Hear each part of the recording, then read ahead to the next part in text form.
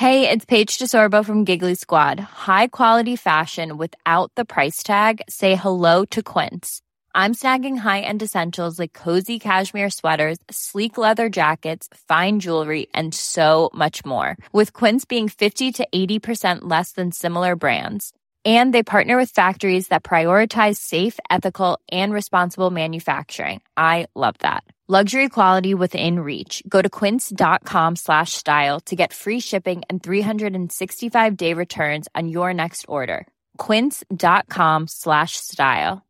This is Paige, the co-host of Giggly Squad, and I want to tell you about a company that I've been loving, Olive & June. Olive & June gives you everything that you need for a salon-quality manicure in one box. And if you break it down, it really comes out to $2 a manicure, which is absolutely insane. It's also so easy to get salon-worthy nails at home with Olive & June. The difference between how your nails used to look when you did them yourself and now with the Mani system is a complete game changer. The best thing about Olive & June, too, is it's a quick dry. Dries in about 1 minute, lasts for 5 days, and full coverage in up to 1 to 2 coats. Visit oliveandjune.com/perfectmani20 for 20% off your first system. That's oliveandjune.com/perfectmani20 for 20% off your first system. Hello, and welcome to Tiny Vampires, a podcast about disease, science, and blood-sucking insects.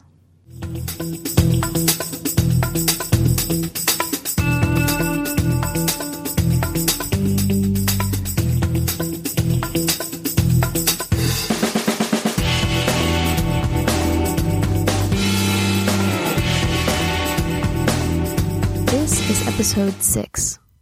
The risk in traveling to the Amazon rainforest.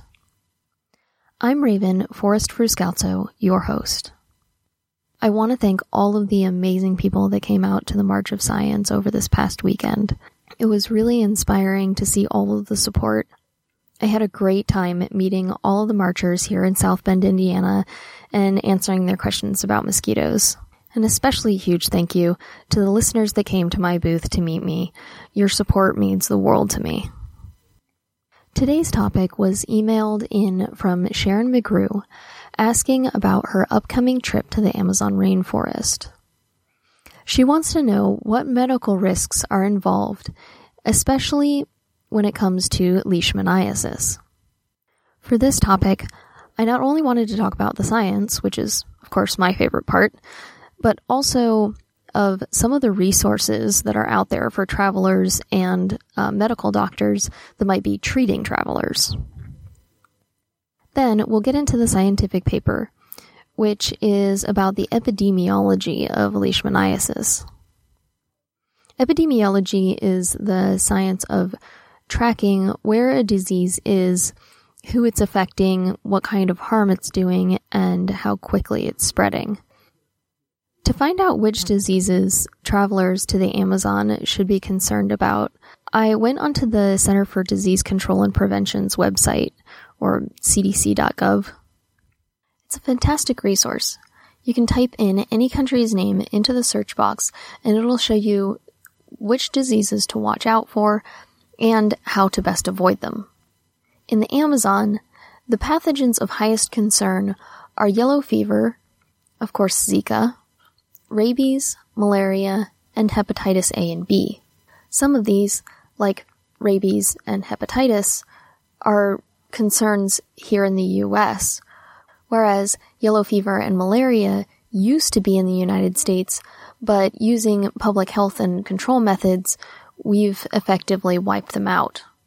Yellow fever is of special concern right now because there's currently a sylvatic outbreak. Sylvatic means in the jungle, just like urban means in the city.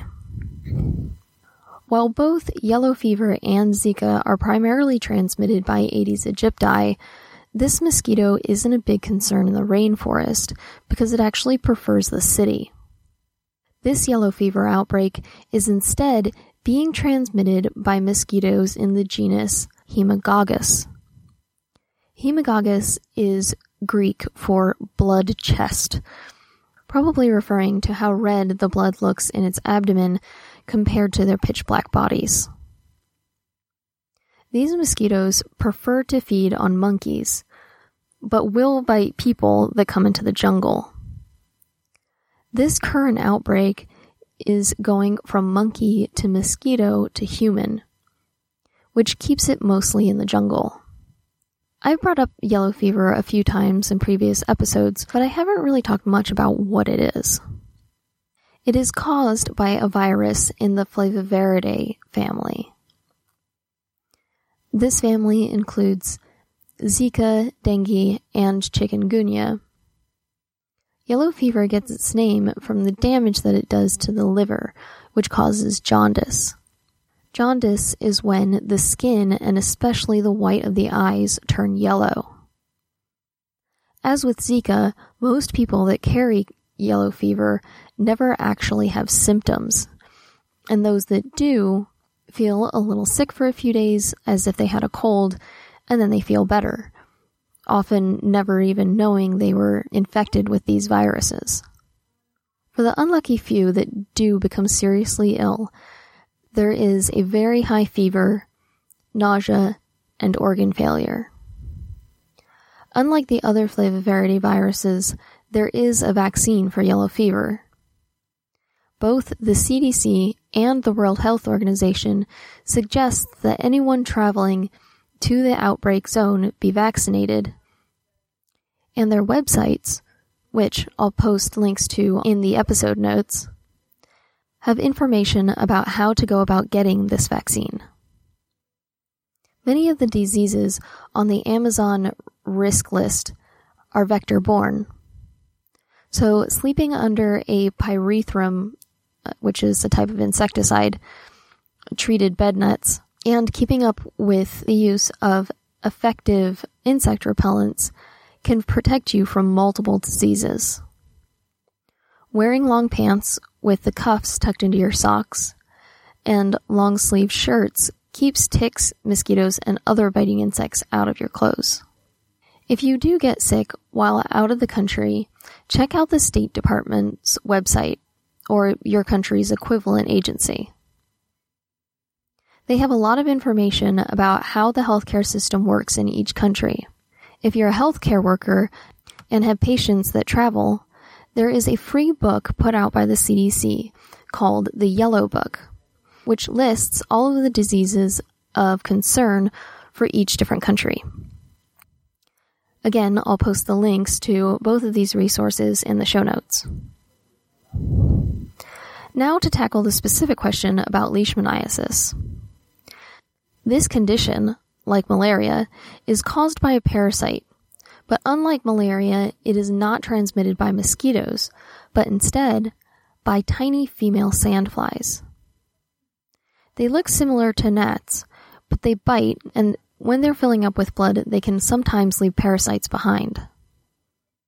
The parasites can cause cutaneous, or skin, think like cuticle, sores, or mucocutaneous, with sores on the skin in mucousy places like the inside of your nose. These sores are not only painful, but there can be significant social stigma attached to having them, not to mention the lifelong scarring. The paper I want to tell you about today is a good example of how scientists track diseases like leishmaniasis. It is called Epidemiological Aspects of American Cutaneous Leishmaniasis in an Endemic Area of Forest Extractivist Culture in Western Brazilian Amazonia. It's by Fernandes Bilahante et al. And was just published in February. In the title, what they mean by endemic is that the disease is naturally expected to be in this area, as opposed to an illness that was introduced. An extractivist culture is a group that trades their natural resources for money.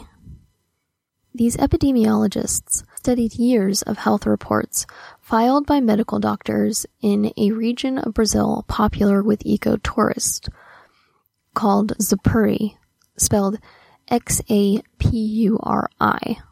Sorry to all my Brazilian listeners if I am totally butchering the pronunciation.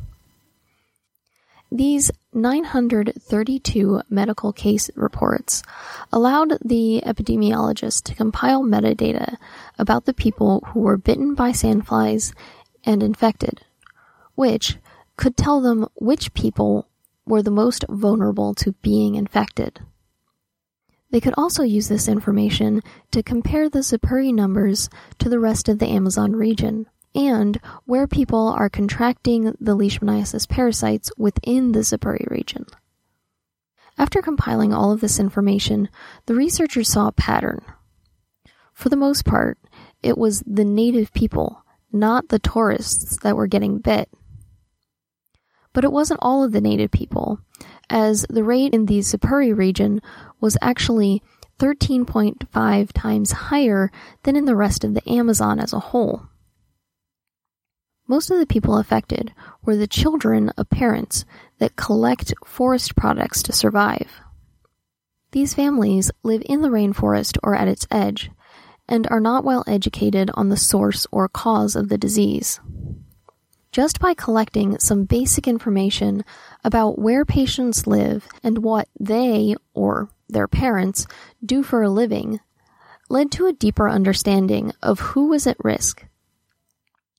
With this information, the Brazilian government can save money by not spending it on protecting tourists or ranchers who aren't getting sick anyway, but instead spend it on those people who are working with forest products.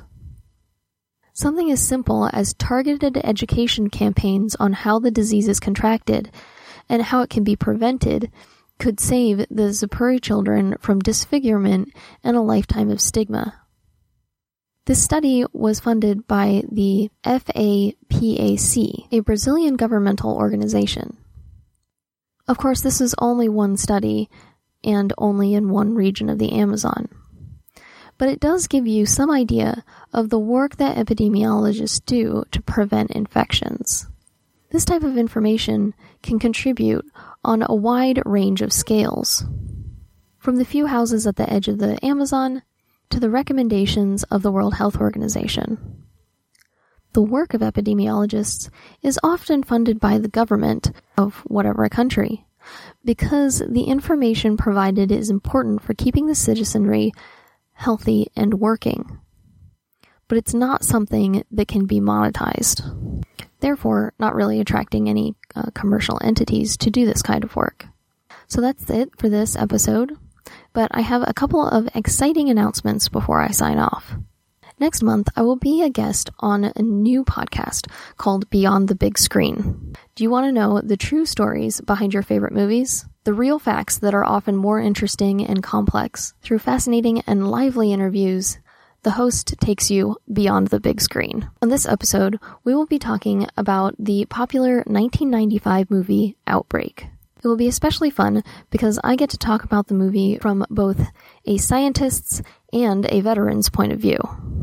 On this vein, I will be breaking from the traditional Tiny Vampires episode format to talk about the real science of antibodies and virus mutations, how the movie got it wrong, or how they got it right. It should be a lot of fun.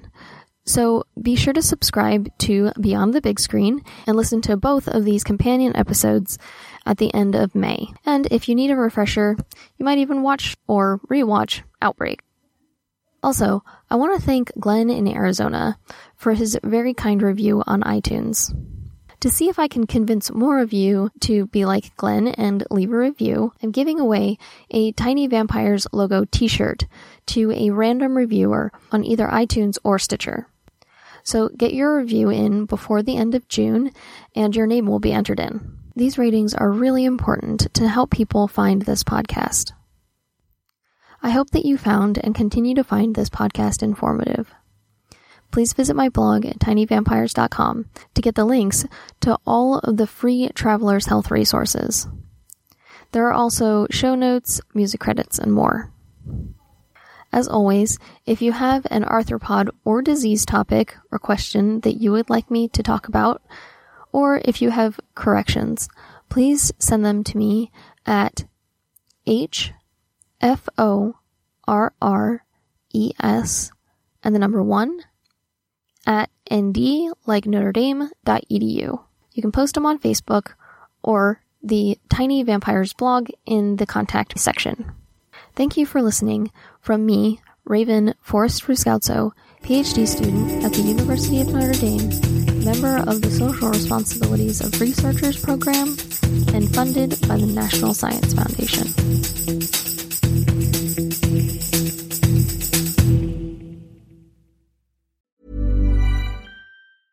Normally, being a little extra might be a bit much, but not when it comes to healthcare. That's why United Healthcare's Health Protector Guard fixed indemnity insurance plans, underwritten by Golden Rule Insurance Company, supplement your primary plan so you manage out-of-pocket costs. Learn more at uh1.com.